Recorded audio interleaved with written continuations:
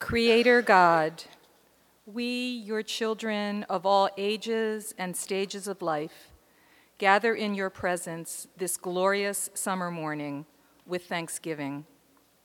We are grateful for the voices of these young leaders who strive to live and follow into the lessons of your child, the rebellious, rule-breaking, table-turning son, Jesus.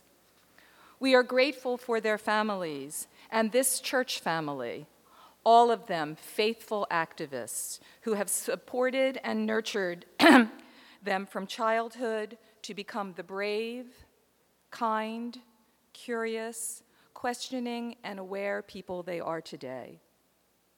As we confront a world that is increasingly on edge, out of balance, and divided by an us versus them mentality, we pray, O God, that we not give in to weariness or complacency or fear, but that we truly listen and learn from these young leaders, that we hear and support them in their efforts to tear down the walls they see in society, to support them as they work to dismantle the inequities of the current political, religious, and social systems.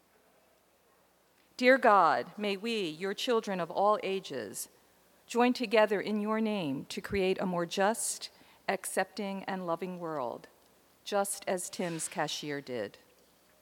With this in our minds, will you please join me in our family prayer that helps us reimagine this world?